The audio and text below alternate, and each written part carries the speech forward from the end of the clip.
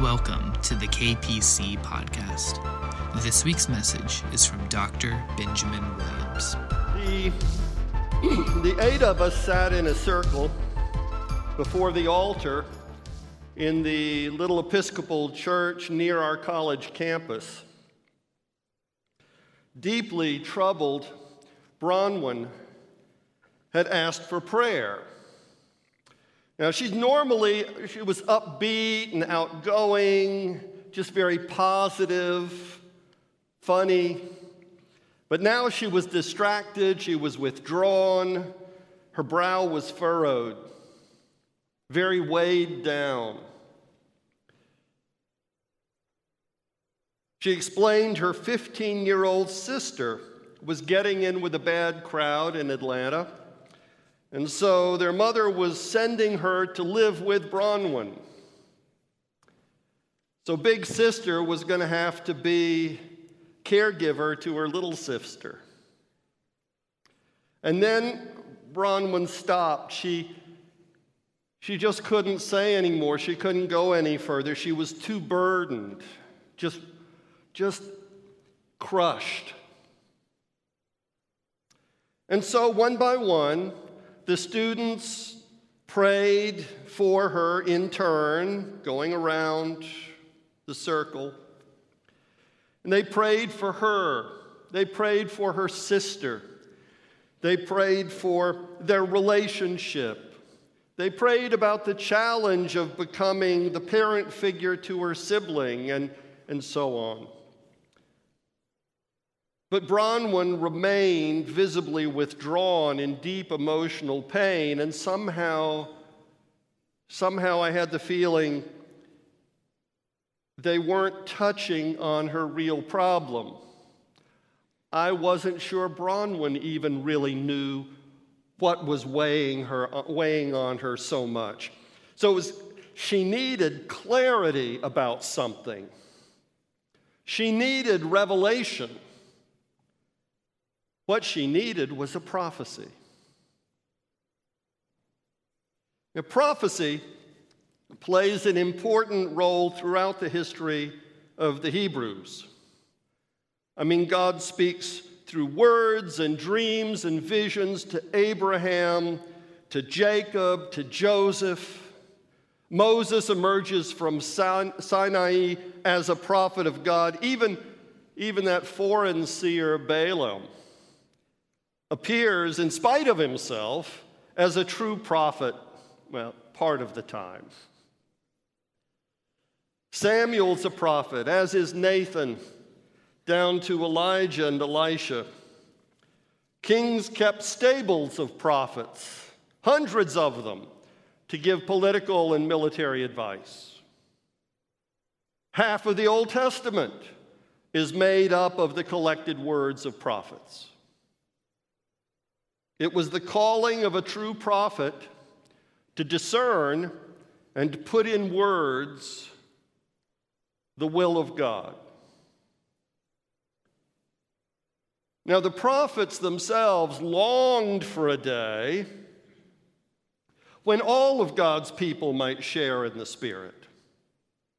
The surest way, after all, to ensure a faithful people would be to put a new heart and a new spirit within them. That is, to inspire everybody with the same prophetic spirit that they knew. If only the Lord bestowed his Spirit upon them, all of God's people could be prophets. And they were probably figured, boy, how many problems would that solve? Of course, it might create other problems, but I'll talk about that down the road on another day. But they longed for that. So the prophet Joel did promise a day when the Lord would indeed pour out his Spirit upon all flesh, and he declared, "Your sons and your daughters shall prophesy, your old men shall dream dreams, your young men shall see visions." In Isaiah, when he promises, "Your teacher will not hide himself anymore, but your eyes shall see your teacher, and when you turn to the right or when you turn to the left, your ears shall hear a word behind you saying, 'This is the way, walk in it. Isaiah is saying pretty much the same thing as Joel. See, one mark of the coming age of the Messiah will be the return of the spirit of prophecy. There will be a fresh anointing of the faithful and the true prophets declaring the word of the Lord. And not only that, in the Messianic age, the Holy Spirit will be poured out upon all of God's people so liberally that they all will be prophets, empowered to see, to hear, to speak God's word and know God's will.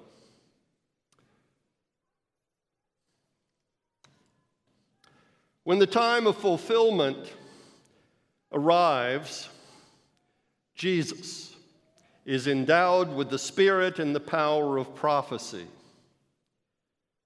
He knows things at a distance. He predicts the future. He knows what people are thinking. When he talks with the woman at the well of Sychar in Samaria, well, let's look at the Gospel of John, chapter 4, verses 16 through 19. Jesus said to her, "Go call your husband and come back." The woman answered him, "I have no husband." And Jesus said to her, "Oh, you're right in saying, 'I have no husband,' because you've had 5 husbands, and the one you have now is not your husband. What you've said is true." And the woman said to him, and I want you to take note of her response here. She says, "Sir, I see that you are a prophet." You see, Jesus knows her undisclosed past. He knows what she doesn't say. Married 5 times, her 6th man isn't her husband. And that is what prompts her to exclaim, "Sir, I see that you are a prophet." Now, this is important because it goes on, and she asks some questions about, well, you Jews worship here, and we worship here, and Jesus makes a prediction, the day is coming when it won't matter whether you worship here or worship there. He makes a prediction. It's not when he makes a prediction that she says, "Sir, I see that you're a prophet." It's when he discloses her undisclosed past, when he exposes what she won't say or can't say. That's when she responds, "Sir, I see you're a prophet." You see, a prophet reads the hearts of men and women. There are, of course, predictions. Jesus predicts that he will suffer 3 times, that he'll suffer at the hands of the Jewish authorities, who then, ironically, accuse him of being a false prophet as they themselves fulfill his predictions exactly. And also, ironically, even as they then mock him as a false prophet, another one of his predictions is being fulfilled right outside the door, outside the hallway, in the courtyard, as Peter denies Jesus 3 times before the cock crows twice.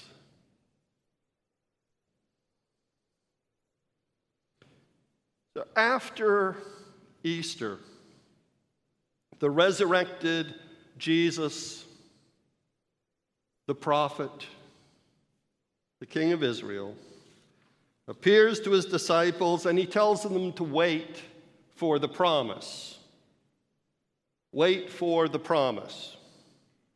What promise? Well, that the Holy Spirit will come upon them, and he says that you'll be clothed with power. And as the Spirit falls upon the disciples on Pentecost with wind and fire and speaking in tongues, finally, Peter connects the dots. The Spirit promised for the people of God in the Messianic age that can only be the spirit of prophecy. This is what Joel and Jesus were talking about. And so he goes on explaining to the people in his sermon in Acts 2 that Joel's words are being fulfilled as Jesus' followers become prophets and witnesses, confirming that Jesus really is the Christ and Lord. And therefore, from now on, everyone who calls upon the name of the Lord, Jesus, shall be saved. How does Peter know that Joel's promise of salvation through the name of the Lord is now being fulfilled? Because God's people are all being made into prophets. As the book of Acts unfolds, everyone touched by the Spirit is made essentially into a prophet.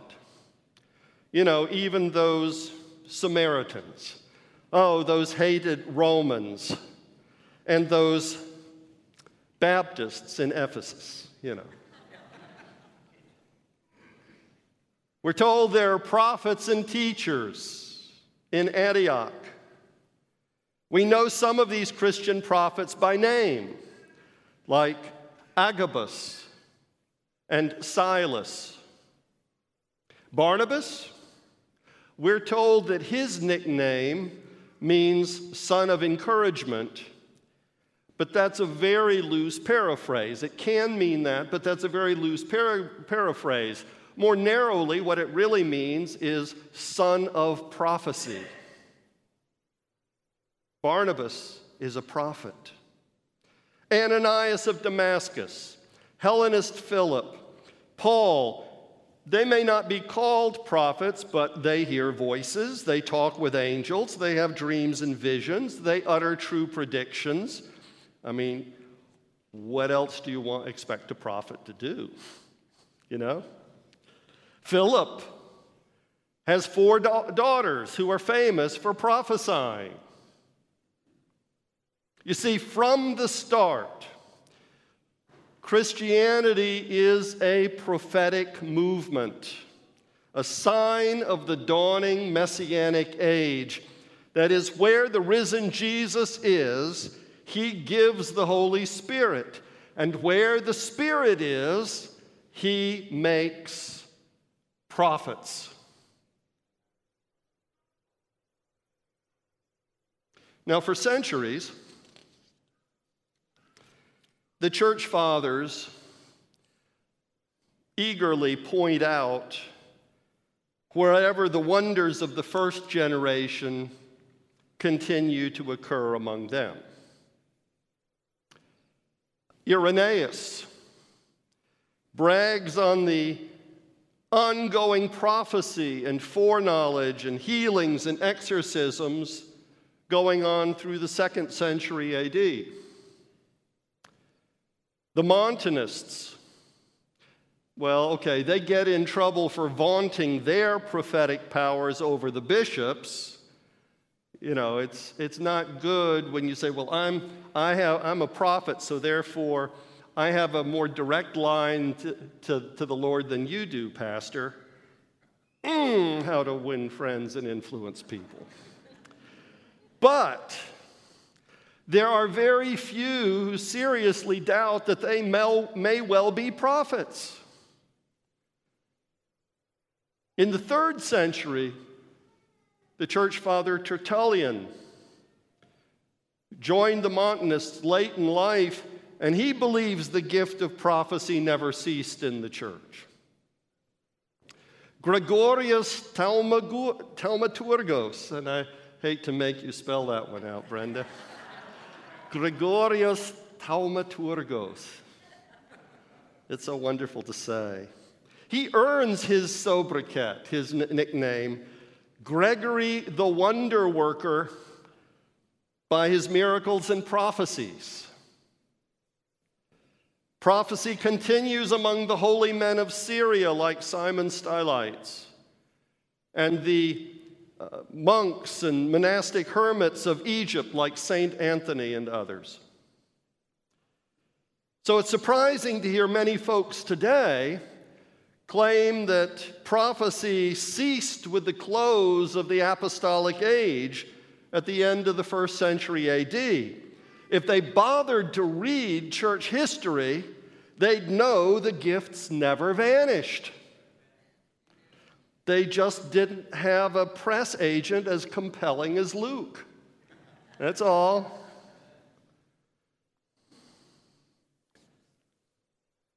Now, there have always been some cessationists in the church. Cessationist is a term for those who think the work of the Spirit, a more miraculous work of the Spirit, ceased at the end of the first century.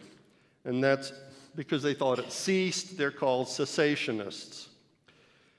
And there have always been some because they look around at their contemporaries and they see little, if any, manifestation of the power of the Spirit. And so they conclude, well, it must have been taken away. Which means basically we're going to say if we don't see it, it must be God's fault. It could never be our fault, right? Let's blame it on God. Now, John Calvin himself looked around and he said, well, I don't see any of it now. But he was wise enough to suggest that if God should intend to endow believers with the gift of prophecy from time to time, well, he can certainly do it and undoubtedly will. Others have not been so wise.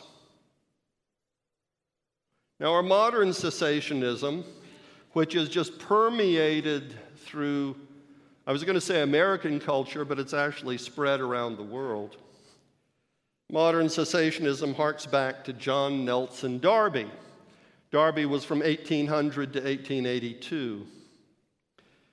He invented what's called dispensationalism, and it was spread by the study notes in the Scofield Study Bible.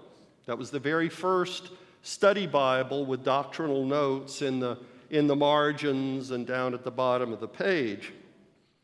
Now, there's a lot wrong with the work of Darby and Scofield, and this is part of it. Prophecy, they say, was part of the apostolic age, one of the dispensations of time ordained by God.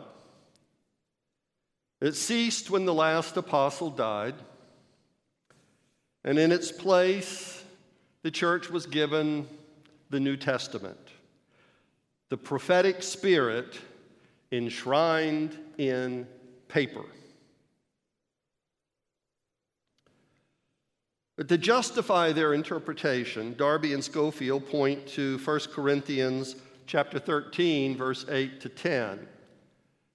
And take a look at this.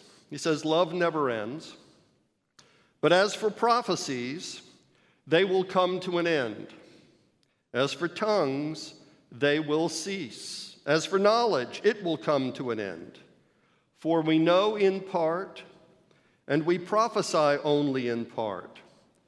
But when the teleios comes, and I'm going to explain that word in a moment, the partial will come to an end." Now, Paul does say here that the gifts of the Spirit will cease one day. And he lists specifically tongues, prophecy, and knowledge. But they're representative of the charismatic gifts as a whole. But this is only going to happen when the teleios comes. The teleios. Now, the Greek word teleios can mean that which is complete or completeness. And Darby applied that then to Scripture, kind of out of the blue, So that's the Bible, because in the Bible, the revelation of God has reached its pinnacle and completion. We have the perfect, inerrant, written word of God, so the gifts of the Spirit are therefore obsolete.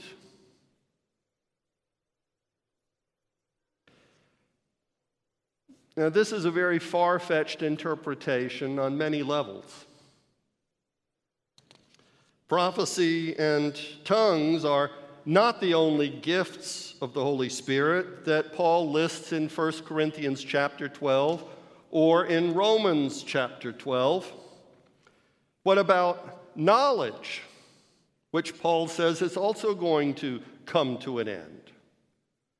What about evangelism and teaching, administration, generous giving?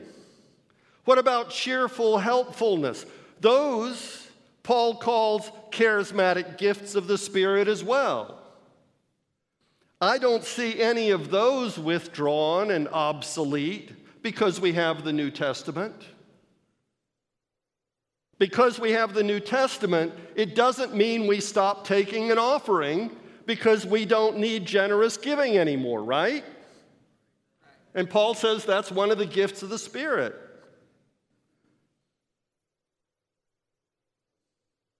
You see, you don't get to arbitrarily pick and choose which gifts to keep and which to jettison like Darby and Schofield did.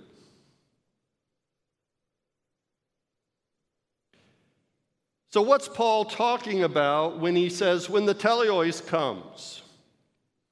Well, when Paul talks about telos or teleos, it is never a thing. It is always a time. It is a time, an event. It is the time of completion. It is the consummation of all things when Jesus returns and raises the dead. In other places, like in 1 Corinthians 15, it is translated most often, the end. So Paul continues, if we look at the context, Paul continues in chapter 13, we know only in part, and we prophesy only in part, but when the teleos comes, the partial will come to an end. When I was a child, I spoke like a child, I thought like a child, I reasoned like a child, and when I became an adult, I put an end to childish ways. So, meaning in the same way, now we see in a mirror dimly. Then we will see face to face. Now I know only in part. Then I will know fully, even as I have been fully known. Here in this context, Paul is contrasting now with a future then. So what is that then? Like the transformation we undergo in growing from uncomprehending child to more or less reasonably mature adult. So now in this life, our vision is still blurry. Our perceptions are dark and distorted like an old mercury mirror. But a day is coming when we shall see God face to face, and we shall at last understand completely. Can there be any question what that then is referring to? If then is the consummation, the return of Christ, Paul's words make sense. When Christ returns and disease and decay and death are no more, when the dead are raised and the living transformed into a heavenly existence, when we are glorified and perfected, then we will no longer need gifts of healing or miracles. Does that make sense? You know, when we see God, when we're there before the throne, are we going to need gifts of generous giving? We're there in the bounty of God. Are we going to need gifts of kind compassion? Patience maybe with each other, but kind compassion, we won't need to have the compassion for them because they're not going to have those pitiable needs. Our needs will be met. When all speak the language of heaven, we'll not need other tongues. You know, when we know as we are known, prophecy and knowledge and wisdom are going to be obsolete. When we see God face to face, we're not going to need evangelists. It says, you know, no one will have to say, Isaiah says, no one will have to say, know the Lord, because they'll all know them from the least to the greatest. We won't need evangelists. We won't need teachers or prophets. I mean, who could teach you anything when the truth is right there before your eyes? When your voice hears your teacher whispering over your shoulder. But until then, you and I need all the help we can get.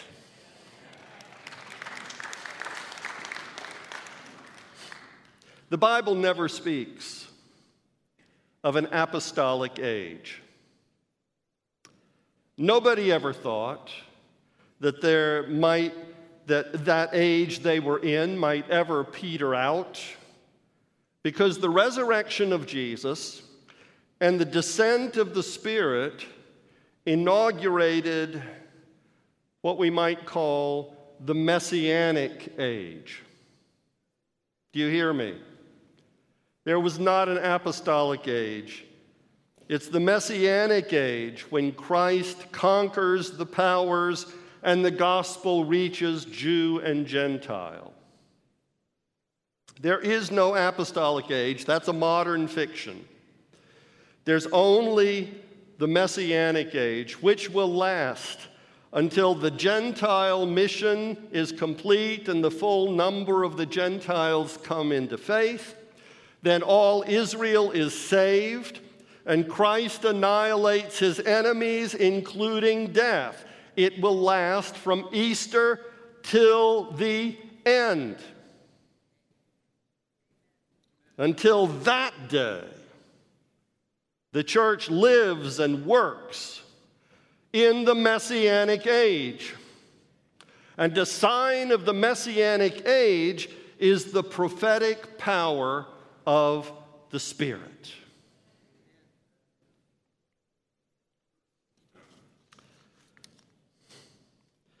It is historically, exegetically, and theologically irresponsible to presume the prophetic gifts of the Spirit have been withdrawn and are no longer accessible or needed. Most of you know this already. It's the mother's milk of every die-hard charismatic Christian. Yeah, I heard that. But there may be newcomers or visitors among us for whom this might be new. There may be some joining us online who know nothing of these things, and on any given day, some of you may run into people who don't know about this and who may have questions or challenges, and you need to understand a little more background here yourself. So hopefully, so far, we're all up to speed now. Now, the only real description of prophecy, Christian prophecy, is in 1 Corinthians chapter 14, where Paul is contrasting intelligible prophecy with unintelligible speaking in tongues. And I keep saying there's nothing wrong with speaking in tongues, and certainly you should never forbid it.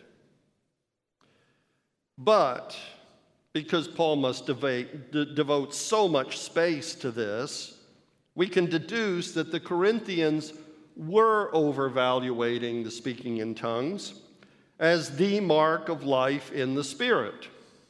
Whereas for Paul, it's not tongues, but prophecy is the distinctive mark of the Messianic age. So let's pull together what Paul says about prophecy in 1 Corinthians 14. And I'm just taking partial verses because he goes through contrasting. He'll say, well, prophecy's like this and tongues are like this. And then he'll go on, well, tongues are like this and prophecy's like this. So I just want to pull those parts of verses where he's addressing the issue of prophecy. So he says, strive for the spiritual gifts, and especially that you may prophesy. Then those who prophesy speak to other people for their upbuilding and encouragement and consolation. He says those who prophesy build up the church. And he notes, if all prophesy, an unbeliever or outsider who enters is reproved by all and called to account by all. After the secrets of the unbeliever's heart are disclosed, that person will bow down before God and worship him, declaring, God really is among you. I reversed the word order of that because that's what Paul is in the Greek. That's where the emphasis lies. God really is here among you. Now notice that Paul here says nothing about revealing the future, nor is it a call to action, and I'm going to be getting around to that next week. But on the one side, prophecy offers upbuilding, encouragement, and consolation. Upbuilding, encouragement, and consolation. So consolation is, of course, when you're despondent and you're lifted. Encouragement is when you're moving in a direction, but you need support and direction and that go-get-em kind of enthusiasm. Upbuilding, which is a matter of growing and becoming more aware. You see, God speaks to our needs and our disappointments, our challenges and our burdens, to lift the weary and relieve the broken. That's on the one side. And on the other side, God reveals the secrets of the heart so that sin is remanded and sinners called to account. Not, please note, called to account not in a spirit of condemnation that sends them running for the door, but in compassion to offer repentance and freedom, worship and wonder. Jesus did not condemn the woman at the well for what she would not or could not confess. He just points it out and lets her draw her consequences. And what happens? She goes running to tell everybody, I just met somebody who told me everything I've ever done. That is how God wants to call sinners to account in a healing and healthy way. So why is prophecy important in this, the Messianic age? We do have Scripture.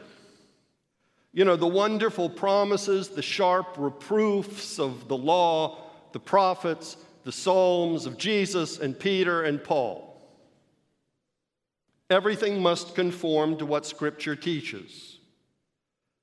But in this life, even with the Bible, we know only in part. Do I hear an amen on that? We know only in part. None of us were born eating truth with a spoon. We usually learn it the hardest way possible. We know only in part. So, even if we know Scripture, excuse me. Even if we know Scripture, it's not always clear which Scripture or what principle applies to this or that particular situation I'm facing. I just need some clarity or some confirmation.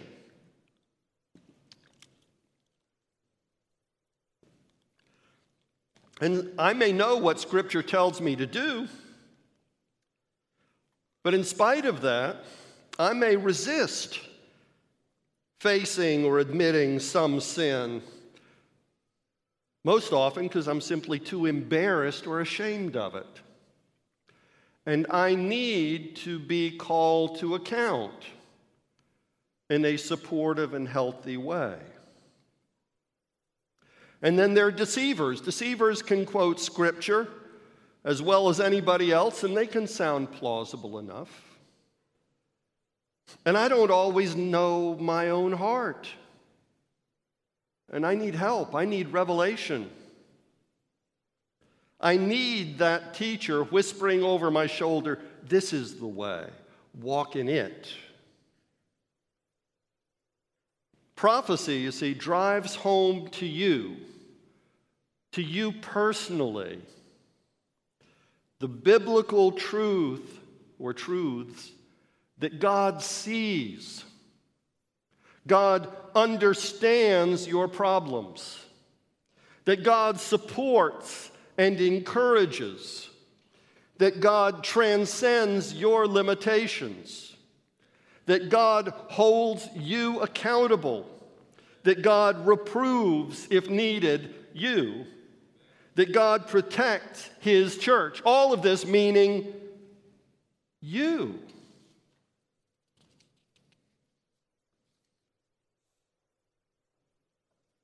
As we took turns praying for Bronwyn, we obviously were not touching on her real worry. She needed a revelation from God to some unspoken issue. And so, as we went around the circle, silently, I prayed and I asked, Lord, how do you want me to pray? And that inner voice spoke very firmly, very clearly, thank me for taking care of the money problem. That's interesting. Bronwyn hadn't said anything about money. So when it came my turn, going around the circle, I only prayed, Lord, thank you for taking care of the money problem. And Bronwyn jerked up like she'd been hit by lightning and stared at me wide-eyed. Who told you about the money problem? I hadn't told anybody about that.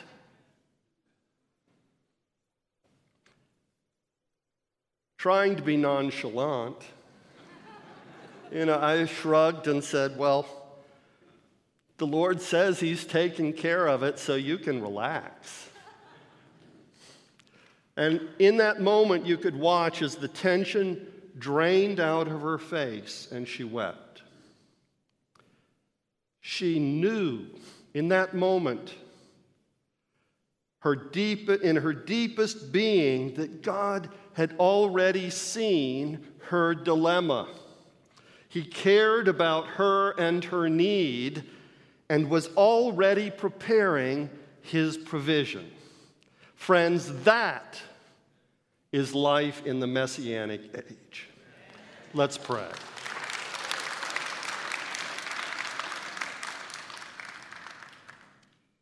Lord, you have inaugurated a time in this world where the Spirit is poured out. We have a message of life through the resurrection of Jesus Christ, and you have empowered us to demonstrate it, among other things, in the spirit of prophecy. Lord, people still need encouragement and consolation. People still need revelation of their deepest needs or their hidden secrets so they can be free. Lord, people still need these things. So I ask, Lord, that you would endow every believer, and right now I pray especially for every believer in this church, that you would endow every believer with the Holy Spirit and the spirit of prophecy. We may not all become prophets in that sense who do it always and regularly, but Lord, every one of these people, empowered by your Spirit, can hear your voice and know the words you wish to say to the burdened souls they meet. Make this people a prophetic people.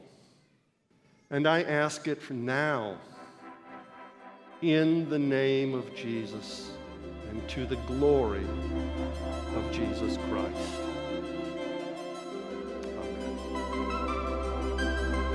Thank you for listening to the KPC podcast.